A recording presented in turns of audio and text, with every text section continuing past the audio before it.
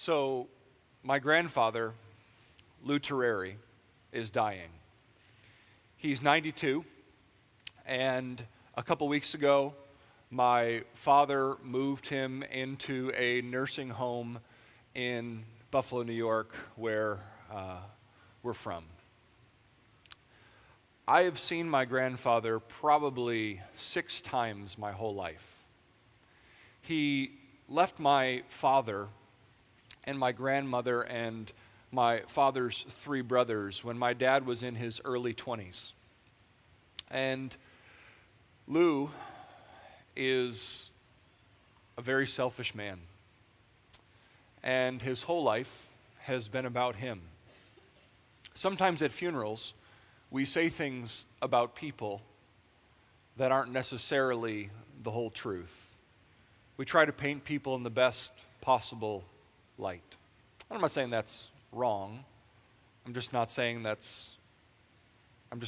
that's not always reality, the nice things we say during eulogies. Admittedly, I haven't felt much as my grandfather is dying. I feel bad for my father as he watches a man die who was supposed to be a major part of his life and ended up betraying him and abandoning him and in no way demonstrating what a godly man looks like.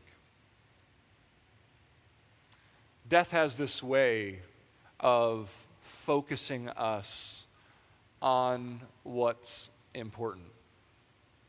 And yet, when I look at Lou, he still hasn't gotten it. My father has shared Christ with him, pleaded with him to repent of his sin and turn to Christ. And he says things like, "I don't have any sin." Just because someone is dying doesn't mean what's important in life immediately comes into focus. Sometimes when people are dying, they stay the same. Maybe you've seen someone die and it hasn't been a beautiful thing. When Christians die, it's beautiful. When the lost die, it's tragic. I don't have a lot of good things to say about my grandfather. The story doesn't end with, but hey, here's this really cool thing that happened. Nope. I could take you to his room right now and he might not even remember my name. So the question for you and for me this morning is, how are you planning to die? I know you didn't want to think about that today. I know that you didn't show up in this place thinking, oh my goodness, I hope when I get there we get to talk about death. But that's what we're going to talk about today. But we're not going to talk about the act of dying. We're going to talk about what's important in our living so that when we get to the moment of our death, our living was not wasted. In the life of Joseph that we've been looking at, we've been studying mostly lessons that come from Joseph's life. But today we're going to look at the longest deathbed scene in Scripture. Joseph's father, Jacob. And we're going to discover that in Jacob's life, he knew how to die well. His life was not always very clean and tidy and what we would consider very Christian, but his faith in his dying moments was strong. And today, as we look at Jacob, the opposite of what I would describe about my grandfather, we see a man who is concerning himself with leaving a legacy to the next generation of faith. We're going to pick up our study of Joseph in Genesis chapter 48. If you were here last week, you know that we studied chapter 45. So some of you might be wondering what happened to 46 and 47. Well, for the sake of time, and so we are not in this series till Jesus comes back, we're just going to focus on 48 today. You're like, well, what happened in 46 and 47? You can read that in your copy of the scriptures. Here's the highlights. Jacob moved down to Egypt. He was reunited with Joseph. And in chapter 47, Joseph continues to do some amazing things to help Egypt not go under during a famine. And then also chapter 47 talks about Jacob and his sons settling in the land of Goshen, which was the farmland of Egypt, because Jacob and his sons were shepherds. And it also provided an opportunity for Jacob and his sons not to become Egyptianized in the urban center of Egypt. And so Jacob's sons and daughters would not marry Egyptian women. So there's a reason why they settled in Goshen. But in Genesis 48 and 49, we pick up the story of Jacob on his deathbed. And we're only going to read chapter 48 today. And this is what it says. Sometime later, Joseph was told, "Your father is ill." So he took his 2 sons, Manasseh and Ephraim, along with him.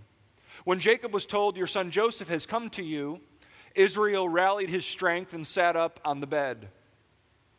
Jacob said to Joseph, "God Almighty appeared to me at Luz in the land of Canaan, and there he blessed me and said to me, 'I am going to make you fruitful and will increase your numbers. I will make you a community of peoples, and I will give this land as an everlasting possession to your descendants after you.' Now then, your 2 sons born to you in Egypt before I came to you here will be reckoned as mine. Ephraim and Manasseh will be mine, just as Reuben and Simeon are mine." So I need to explain what's happening here. Jacob on his deathbed, Joseph hears his father is ill. He comes to see his father, and he brings his 2 sons with him. And what we're seeing here is Jacob about to adopt Manasseh and Ephraim into the family. And what's interesting here is that as Jacob is adopting Manasseh and Ephraim, he says that they're going to become his sons, just like Reuben and Simeon is his sons. But here's what's really hard to see in the Hebrew when it gets translated into English. What's actually happening is not only is Jacob adopting Joseph's sons, he is also giving them the blessing of the firstborn son. Ephraim and Manasseh are displacing Reuben and Simeon as the firstborn. So in a family like this, the firstborn son would receive a double blessing. There was something about being the firstborn. And so what Jacob says is, Reuben, I'm no longer going to consider the firstborn, and Simeon, I'm no longer going to consider the firstborn. Now the blessing of the firstborn will rest on Manasseh and on Ephraim. And you're like, Joe, that's a lot to get from verse 5. Well, it goes into more detail. If you want to read about it in 1 Chronicles chapter 5, it describes this in detail, but that's what's happening here. This is all the information we have. But here's kind of something beautiful and tragic that happens at the same time. Jacob adopts Joseph's sons, and Reuben and Simeon are no longer considered blessed as the firstborn. You're like, well, why did Jacob decide to do that? Well, Reuben, he had a really shining moment when he slept with one of Jacob's wives. That'll make your dad mad. And then Simeon murdered an entire village of men. And so Jacob chooses to bless Joseph's sons as the firstborn. So here's the adoption ceremony, starting in verse 8. When Israel saw the sons of Joseph, he asked, "Who are these?" So think of like a minister standing before a church during a wedding ceremony, and the father walks the bride down the aisle, and he says, "Who gives this woman to be married to this man?" Like the minister already knows the answer to the question. You understand that? This is what Jacob is doing here. Who are these? "They are the sons God has given me here," Joseph said to his father. Then Israel said, "Bring them to me so I may bless them." Now Israel's eyes were failing because of old age, and he could hardly see. So Joseph brought his sons close to him, and his father kissed them and embraced them. Israel said to Joseph, "I never expected to see your face again, and now God has allowed me to see your children too." Then Joseph removed them from Israel's knees. And if you're like, well, who's Israel? Israel and Jacob are the same person. Their names are used interchangeably. Then Joseph removed them from Israel's knees and bowed down with his face to the ground. I mean, even Joseph, the second most powerful man in Egypt, showing his father just a deep respect. And Joseph took both of them, Ephraim on his right toward Israel's left hand, and Manasseh on his left towards Israel's right hand, and he brought his sons close to him. But Israel reached out his right hand and put it on Ephraim's head, though he was the younger, and crossing his arms, he put his left hand on Manasseh's head, even though Manasseh was the firstborn. Okay, so this is what's happening, something like this. And you're like, why does that matter?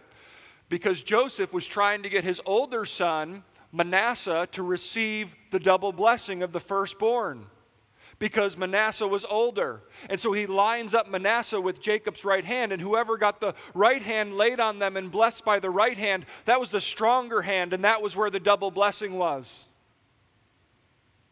But Jacob, old trickster Jacob, even in his dying moments, he pulls the old switcheroo.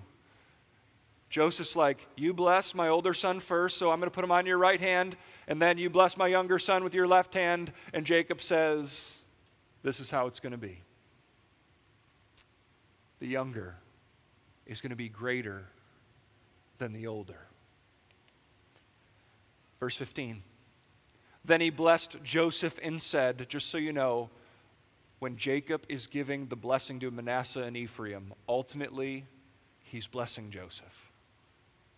May the God before whom my fathers, Abraham and Isaac, walked, the God who has been my shepherd all my life to this day, the angel who has delivered me from all harm, may he bless these boys. May they be called by my name and the names of my fathers, Abraham and Isaac, and may they increase greatly upon the earth. Now Joseph is going to have a bit of a freak out moment. Watch this. When Joseph saw his father placing his right hand on Ephraim's head, he was displeased. So he took hold of his father's hand to move it from Ephraim's head to Manasseh's. Dad, don't do that. Joseph said, no, my father, this one is the firstborn. Put your right hand on his head. But his father refused and said, I know, my son. I know. I know that you're expecting what's culturally and socially acceptable to happen in this moment, but that's not how I feel God leading me. He too will become a people, and he too will become great. Nevertheless, his younger brother will be greater than he, and his descendants will become a group of nations. He blessed them that day and said, in your name will Israel pronounce this blessing. May God make you like Ephraim and Manasseh. So he put Ephraim ahead of Manasseh. Then Israel said to Joseph, I am about to die, but God will be with you and take you back to the land of your fathers. And to you, as one who is over your brothers, I give the ridge of land I took from the Amorites with my sword and my bow. Let's pray. Father, our lives are temporary. We're getting older. We will not be here forever. Even if we're young, the years will fly by. Anyone in this room who's older can share that with those of us who are younger. Lord, we don't have all the time in the world. We have today. We have this life. And Lord, we want our lives to count. And we want to leave something to those who will come after us. And so, God, may we draw from Jacob's life what's important when we're living, so we know what's important when we're dying. Come, Lord, and be our teacher today. We need you. In your name I pray. Amen. Here's a big idea today. It's this. If you know what's important when you're dying, you'll know what's important when you're living. If we can get to the place where we know what will be important on our deathbed, we will know what's important when we're here as strangers and aliens on earth. I hope that your last moment, I hope that your deathbed will not be scrambling and wondering if you have left anything with your life.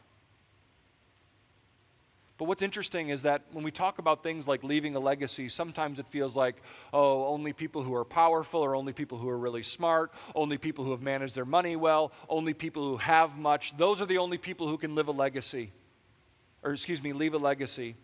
But what we see in Jacob's life is a different kind of legacy, a godly legacy, that every single person in this room can live in this way, so that when you are dead, people can say good things about you at your funeral that are true and not made up. So how do you leave a legacy of faith with your life? How do you know what's important when you're living,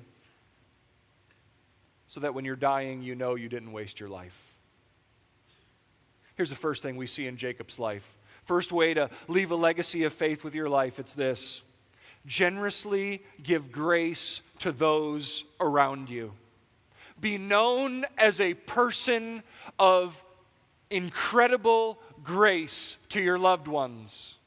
You're like, I didn't even read the word grace in that passage. How can you say that leaving a legacy is about grace?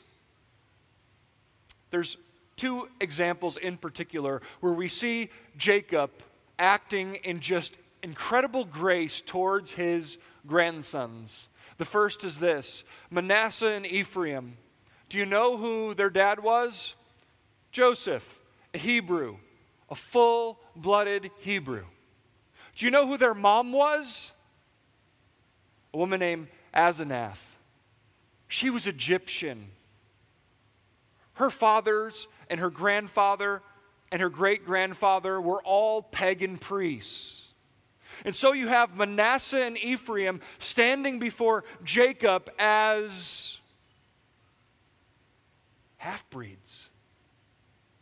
Like when you talk about the promises and the covenant that God has made, Jacob is saying to Joseph's sons, even though you're not fully Israelite, you're welcome in the family of God. The covenant applies to you. See, what is grace? Grace is outsiders like you and I becoming insiders in the family of God. People who are acting graciously to those around them are constantly looking out for people who are on the outside and trying to help them come in to the inside. See, the kingdom of God is not a club for the up-and-comers. The kingdom of God is for all people. People with the wrong background, the wrong story, the wrong bloodline. You know what I love about Christianity? There's not a bloodline attached to it that you have to be in order to fit in. Actually, there is a bloodline. His name is Jesus. His bloodline. And you get brought into the family of God through faith in Jesus. You don't need to know a special language. You don't need to be born in a certain town. There's not a system of hierarchy that you have to kind of work your way through in order to move up the ladder. You're in when you come to Christ. He is the doorway to the kingdom of God. He is the doorway to relationship with God. And he says, come to me, all who are weary, and I will give you rest. Here's a second example.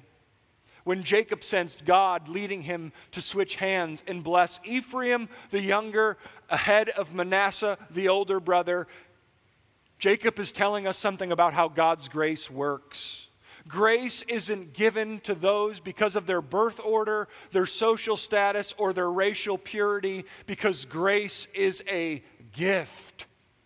God's blessing doesn't come to you because of who you are. God's blessing comes to you because of whose you are. The blessings of God, the grace of God is a gift that cannot be earned. And when the younger serves the older, it's a signal to all of us that the kingdom of God works in an upside down kind of way. It's not about cultural acceptability and social mores. It's about grace and election and mercy and welcoming all into the family of God, because grace is always a gift. It's interesting to ask the question, how could Jacob be a person at the end of his life who was willing to generously give grace to those around him? There's this thing he says in his prayer in Genesis, go back to the last one. There's this thing that he says in Genesis 48:16, when Jacob is blessing Joseph's sons, he talks about the angel who has delivered me from all harm. May he bless these boys. And some of us, you need to read this and be like, well, who's the angel? Are we supposed to pray to angels? No, you're not supposed to pray to angels. Good, we got that cleared up. Who's the angel, though? When Jacob says, the angel who has delivered me from all harm, the angel that Jacob is referring to is the angel of the Lord. And you're like, who's the angel of the Lord? The angel of the Lord is this mysterious figure that shows up in certain Old Testament stories. And what a lot of Bible scholars believe, and I believe it too, is that the angel of the Lord is actually an appearance of Jesus Christ in the Old Testament before he came to earth. Now, every time the Old Testament says angel, it's not like, oh, there's Jesus. No, it's the angel of the Lord. That's Jesus. There's other angels in the Old Testament. We're not talking about Jesus. But when the angel of the Lord shows up, we see this mysterious appearance of Jesus, the second member of the Trinity, showing up in the Old Testament. And what does Jacob say that this angel has done for him? Delivered him from all harm. That word delivered in Hebrew is actually redeemed. Jacob says, the angel redeemed me.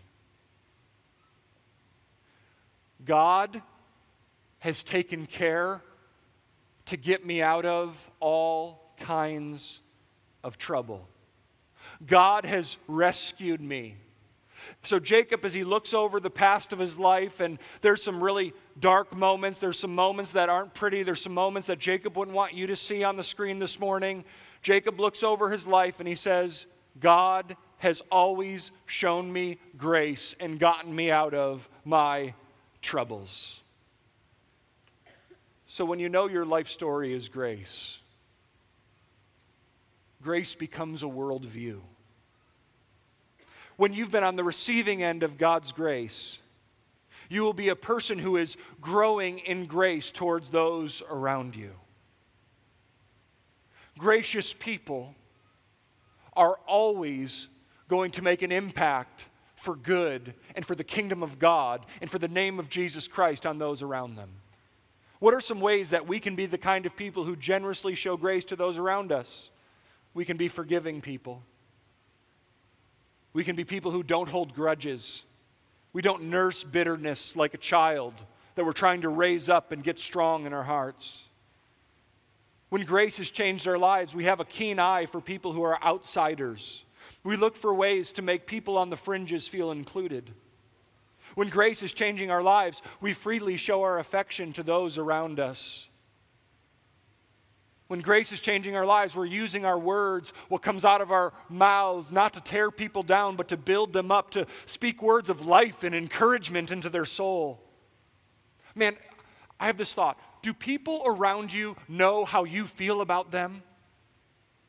Man, when's the last time you just spoke to someone and just told them how much they meant to you? Even in the midst of, like, when you know people really well, you know that they have problems and you know that they're broken and you know that they're a big piece of work. Like, that's what happens when you get close to people. You find out, oh, here's another fractured human being who's kind of a jerk also. And you know what grace does? It says, man, I see the good in you.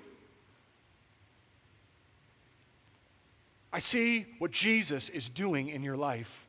I see the potential of who you can become. Yeah, I know you got this stuff going on. But man, I know God is working in your life. And you mean the world to me. And I'm celebrating the work of God in your being. When we're being changed by grace, we're patient with the weaknesses of others. Oh, man, I got convicted of this week. Man, sometimes we just want people to get it, don't we? Sometimes what we really want is people to be more like us. Man, if that person was more like me, they'd be having a better day. Their life would be so much better. And then the people who really know me are like, no, Joe, no one who's like you is going to be doing that much better.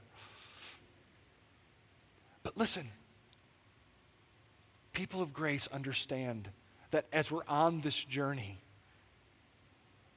we all have issues. We all have struggles. And it's not we all have issues, you're fine. No, we challenge each other. We love each other. We call people to higher living, to more faithfulness to Jesus Christ. And yet, we love people for where they're at, not where we think they should be. When we're growing in grace, we work at becoming self-forgetful. When we're growing in grace, we believe the best about people, not the worst. We don't assume on their motives. When we're growing in grace, we give lots of second chances. I mean, Jacob, his life was about second chances. All of the ways he had failed God, and yet God affirmed his promise to him at the end of his life. You want to leave a legacy with your life? Generously give grace to those around you. Here's the second thing. Model your own need for grace. Model your own need for the grace of God. Jacob says this when he's blessing the sons. He says, "May the God before whom my fathers Abraham and Isaac walked, the God who has been my shepherd all my life to this day." So this is the first time in the Bible God is referred to as a shepherd. This metaphor of God as a shepherd and his people as sheep is common throughout the entire Bible, one that Jesus uses to describe our relationship with him. Jesus is the shepherd and we are his sheep. But because none of us are shepherds, if you're a shepherd, I'm sorry, I just don't think anyone here is a shepherd. If you're a shepherd, see me after, you can tell me if I'm getting this right. But because we're not shepherds, this kind of goes right over our head. But there's a minister who kind of had this insight into what sheep are like, because he was a shepherd before he was a pastor, and it says this. And just remember, if God is a shepherd, we're a sheep. And this is what he says about sheep. A sheep is a stupid animal. We're just talking about you. You're like, oh, I'm offended. No, you're not. You're fine. A sheep is a stupid animal. Sheep follow one another and lose their sense of direction continually in a way that cats and dogs do not. Even when they are found, they are not happy to be found. It is extremely difficult to round up a lost sheep and bring it home unless you have a very big dog to scare it. A lost sheep rushes to and fro, so here's what you have to do. You must seize it, cast it down, tie its four legs together, and carry it home struggling. That's you. That's me. Some of us are like, oh, God found me and I was just so ready for him. Wrong, you weren't. You were running from him. Oh, I'm just so faithful to the Lord. No, you're prone to wander. All of us have that running tendency in us. All of us were found as lost sheep. And for some of us, we know what it's like for the Lord to wrestle us to the ground and tie us up and say, you're on my team whether you like it or not. Amen. So when Jacob calls God his shepherd, what is he doing? He's admitting he's a sheep. He doesn't say, God is my zookeeper and I am his lion. Some of us are like, I'm strong and victorious and courageous and ferocious. No, you're a sheep. Here's the thing about a lion. If a lion gets away from its zookeeper, it goes and kills people. And it eats horses, and it's going to be fine. It's going to survive just fine. But if a sheep gets away from its shepherd, it's going to die fast.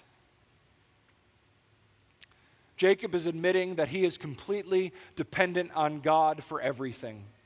All of his days, he has needed the loving, round-the-clock care of God.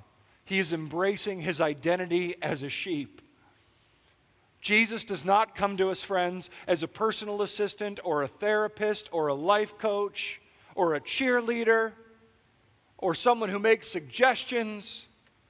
He comes to us as our shepherd. John 10:14-15. Jesus says, I am the good shepherd. I know my own sheep and they know me, just as my Father knows me and I know the Father. And then Jesus says, so I sacrifice my life for the sheep. You and I are woefully needy. If we stray from the shepherd, we are going to die. We need grace. We need grace. Jerry Bridges put it this way about our need for grace. He says, our worst days are never so bad that you are beyond the reach of God's grace, and your best days are never so good that you are beyond the need of God's grace. This is our lives. All is grace. So what does this have to do with Jacob? It has to do with this, that when you admit to those around you that you are a sheep, you are admitting that God is your shepherd. And you are revealing to those around you just how needy you are. You may be different than me, but for me, when people tell stories of how God met them in their failures, I'm far more encouraged. I'm impressed when people tell me how God met them in their victories. But I'm encouraged and I'm blessed and I'm built up when people tell me how God met them in their failures. So I have this scar on my finger. I can still see it. It's right here. If we had cameras, I'd do a close-up and you'd be so impressed. So I have this scar on my finger, and it's been there for probably 18 years. Maybe a little bit less. When I was a teenager, I was trying to cut through something with a pair of scissors that needed more than a pair of scissors. It needed a saw, but I wasn't that smart. And so as I was kind of like wrestling this thing with the pair of scissors, the scissors slipped off the object and I cut a part of my finger like just wide open, and it was bad. But there's a scar there to remind me of my stupidity. And you know, my son Joseph, he's this big 8-year-old kid, happy kid, strong, growing. But when I see Joseph with his shirt off, he's got a scar right down the middle of his chest. It's lighter than the other skin on his chest. And it reminds me of something. It reminds me that when Joseph was born and he had heart surgery, that he had to get opened up and repaired and fixed. But that scar is still there to remind me of a battle that Jesus Christ won for our family. And you know what I love about that scar? It's a memory of the faithfulness of God. And you know what I know about the scars in your life? The things that you don't want people to know about you in your past? If you're a follower of Jesus, those scars are a ministry to other people. If you're willing to admit that you're a sheep and that God has met you in your failure, you're going to relieve the pressure all of us feel to have it all together. See, when you're a person who opens up your life and says, listen, I have this scar here, but God met me in that place of failure, and He did His work, and He patched me up, and He healed me. That's a ministry. And yet, for some of us, we are content to pervert the story of our lives that everything is always great all the time, and that we are more put together than we actually are.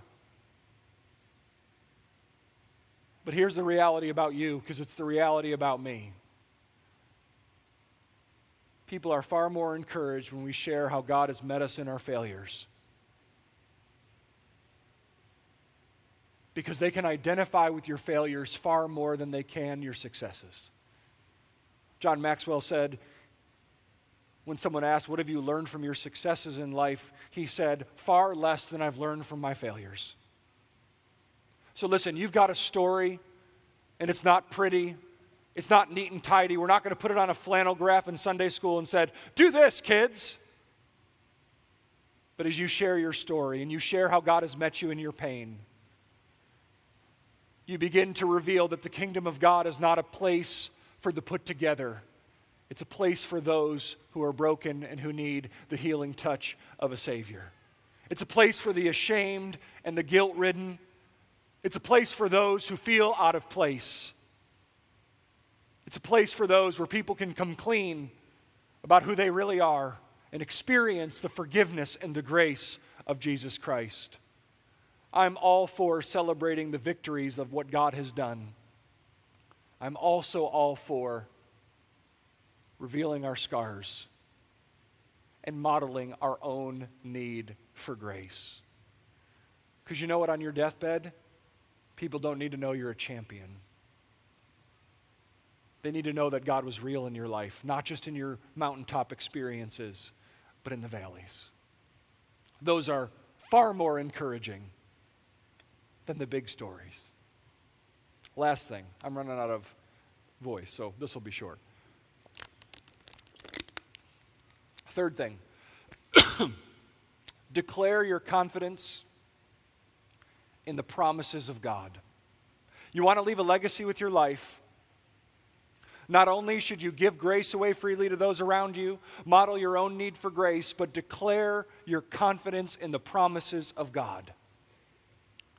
Then Israel said to Joseph, I am about to die, but God will be with you and take you back to the land of your fathers. So here's what's amazing about what Jacob is saying. He's saying that God has made me some promises that I have not seen yet. God told me I was going to become a great nation. God told me I was going to possess the promised land. God told my father Abraham that all the nations of the earth would be blessed through his bloodline. Because of Jacob's faith in God's promises, some of his last words to Joseph were a declaration that Egypt was temporary. It wasn't where the Israelites were destined to settle. Sure, Goshen was nice, but it wasn't the promised land. Though Jacob knew his days were numbered, he knew the plan and promises of God extended beyond his lifespan. Sometimes, maybe you're like me, we have a tendency to think of God's plan only in relation to ourselves. But God is doing so much more just beyond your lifespan. There's something beautiful and profound about a dying man telling his son what God is going to do in the future, even if he's not around to see it. There were a lot of people in the Bible who had tremendous, world-shaking faith, but never got to see the fulfillment of God's promises. Like, there's people who had amazing faith in God about what he could do, but they never saw him do it. Hebrews chapter 11, 13 through 16 speaks about these people, specifically the patriarchs, Abraham, Isaac, and Jacob. This is what the author of Hebrews says. All these people died still believing what God had promised them. They did not receive what was promised, but they saw it all from a distance and welcomed it. They agreed that they were foreigners and nomads here on earth. Obviously, people who say such things are looking forward to a country they can call their own. If they had longed for the country they came from, they could have gone back. But they were looking for a better place, a heavenly homeland. That is why God is not ashamed to be called their God, for he has prepared a city for them. This is one of my favorite passages in Scripture. Faith that pleases God, faith that you can pass on to those who will come after you, means believing God for things that you may never see on this side of eternity. The very nature of trusting God with your life is expecting him to do the unseen, even if you're not around to see it. This is what Jacob and the other patriarchs did. They welcomed the promises of God from a distance. They knew that the promises of God for a homeland wasn't limited to a landmass in Canaan, but rather the ultimate fulfillment of God's promises were going to be experienced in the heavenly city. Do you understand what the author of Hebrews is saying? These men weren't just looking for God to establish his people in the landmass that we know as Israel. The promises of God extended beyond that. They were greater than a piece of land. These men were looking for a heavenly city. They knew that this life would never unveil all that God has in store for us. This should give us pause this morning. Are we the kind of people whose faith is limited by what we see? Are we the kind of people who put God on our timetable? Are we the kind of people who are expecting this world to satisfy us in ways that it can't? Are we looking beyond the fray, brokenness, and darkness of our world, knowing that our world is broken and sin is having its way, it seems? But do you have the faith to believe that a better day is coming? That the morning star will rise? Are your hopes and dreams wrapped up in a bigger paycheck or the city of God? Are you living as a stranger and nomad on earth, or are you doing everything you can to fit in and make this heaven? Do people around you see that you have rejected earth as your home and your real citizenship is in eternity with Jesus Christ? Are we declaring to the next generation what we believe, even though it hasn't happened yet? Listen, the things that Jacob and Abraham and Isaac were hoping for happened. God did establish them in the land. God did make them a great nation. God did bless the world through Abraham's line in Jesus Christ. And I was thinking this week, it's like, what is it for us? What promise of God do we need to declare to the people around us that we have not yet seen? I'm sure there are many, but there is one that stood out to me like a sore thumb, and it is this, that Jesus Christ will return. He is coming back again. And you know what? To the world, that sounds foolish. It sounds silly. And to organize your life and spend your money and time and friendships around the idea that Jesus Christ is the King of Kings, though he cannot be seen with human eyes, only discerned with a spiritual heart. Do you believe that Jesus Christ will return? And is it changing the way you live? Are you confident in the promise of God that Jesus will come again? Are you confident that God has gone, or Jesus has gone to prepare a place for you? A place for you. That you know that this life is not all that there is. And some of you are like, yes, I know that. I know you know it, but are you living as though it's true?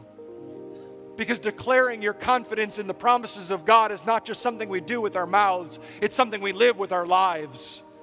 And that will go to the next generation in power. When they see that we are not consumed with becoming more successful Americans, but we are consumed with becoming more obedient subjects in the kingdom of Jesus Christ. That is how we declare our confidence that God's word will not return empty to us. Friend, if you know what's important when you're dying, you'll know what's important when you're living. And I would just ask you very simply today, do you know what's important? Are your priorities in the right place? Are you growing in the grace of God? Are you a pretender? Or are you vulnerable and authentic about your need for Jesus? Are you trying to cling to the things of this world? Are you looking for the next thing to make you happy? Or are you finding your satisfaction daily being renewed in your relationship with Christ? Here's 3 things you can do to put this message into practice so that you don't just hear it and go home and forget. 3 things. Number 1, show someone grace each day this week. Show a loved one, a coworker, someone you meet at the grocery store, just every day this week. When you wake up, just say, Lord, I just want to live as a gracious person today. Show me someone who just needs to be communicated your love today. And Lord, just use me to show the grace of God to them. Here's the second thing. Share a story of how God's grace met you when you failed. This is a great thing to do in your small groups this week. It's an awesome thing. That's why we're in community with one another, to encourage one another and to say, I have places that Jesus needs to do work in also. And we build one another up and we encourage each other as we're in community. Maybe you need to share the story with someone who's just feeling so down. Maybe someone will come to you this week and just say, my life is a wreck. And you can say, let me tell you when my life was a wreck and how Jesus Christ met me there. Don't be ashamed of your story. Tell it often. Tell it regularly. Tell it to your kids. Tell it to your spouse. Tell it to waiters and waitresses. Tell it to your neighbors. Tell it to your family.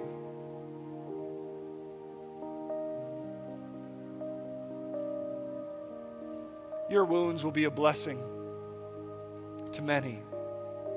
Here's the third thing. Evaluate what you're living for. Evaluate what you're living for. Just take a little inventory about your life.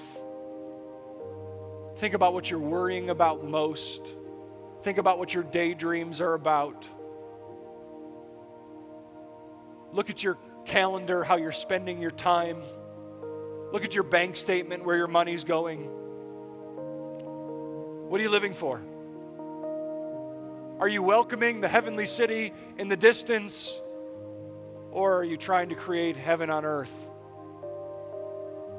and being distracted by the things of this world, wanting more money, more power, more success? Where are your priorities at? This morning, before we leave, if you're here this morning and you don't know Jesus Christ, that's where right priorities begin. In a relationship with Jesus. And Jesus Christ is for you. And Jesus Christ is gracious. And Jesus Christ died on the cross for your sin. He rose again so that you can have new life. Jesus Christ offers forgiveness. He offers eternal life. And He also is a shepherd who calls us to follow Him. Jesus Christ isn't interested in religion. He's not interested in you becoming more religious. He's interested in total authority and leadership over your life. He's looking for you to surrender your life to Him. He loves you. He wants good for you. Give your life to Jesus Christ today, if you haven't already. It's a simple prayer. You ask Him to come in. You surrender to Him. Or maybe you're here and you're like, I'm kind of like sort of a Christian. There's no sort of a Christian.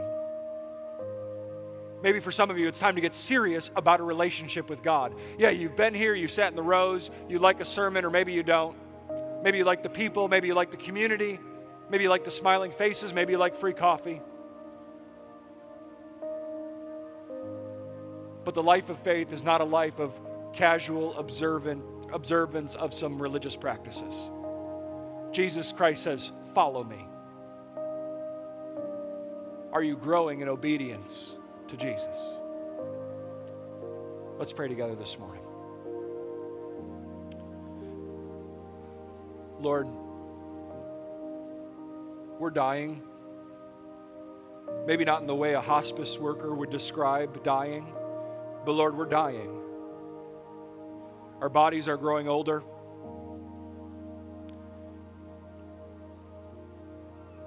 Time is passing.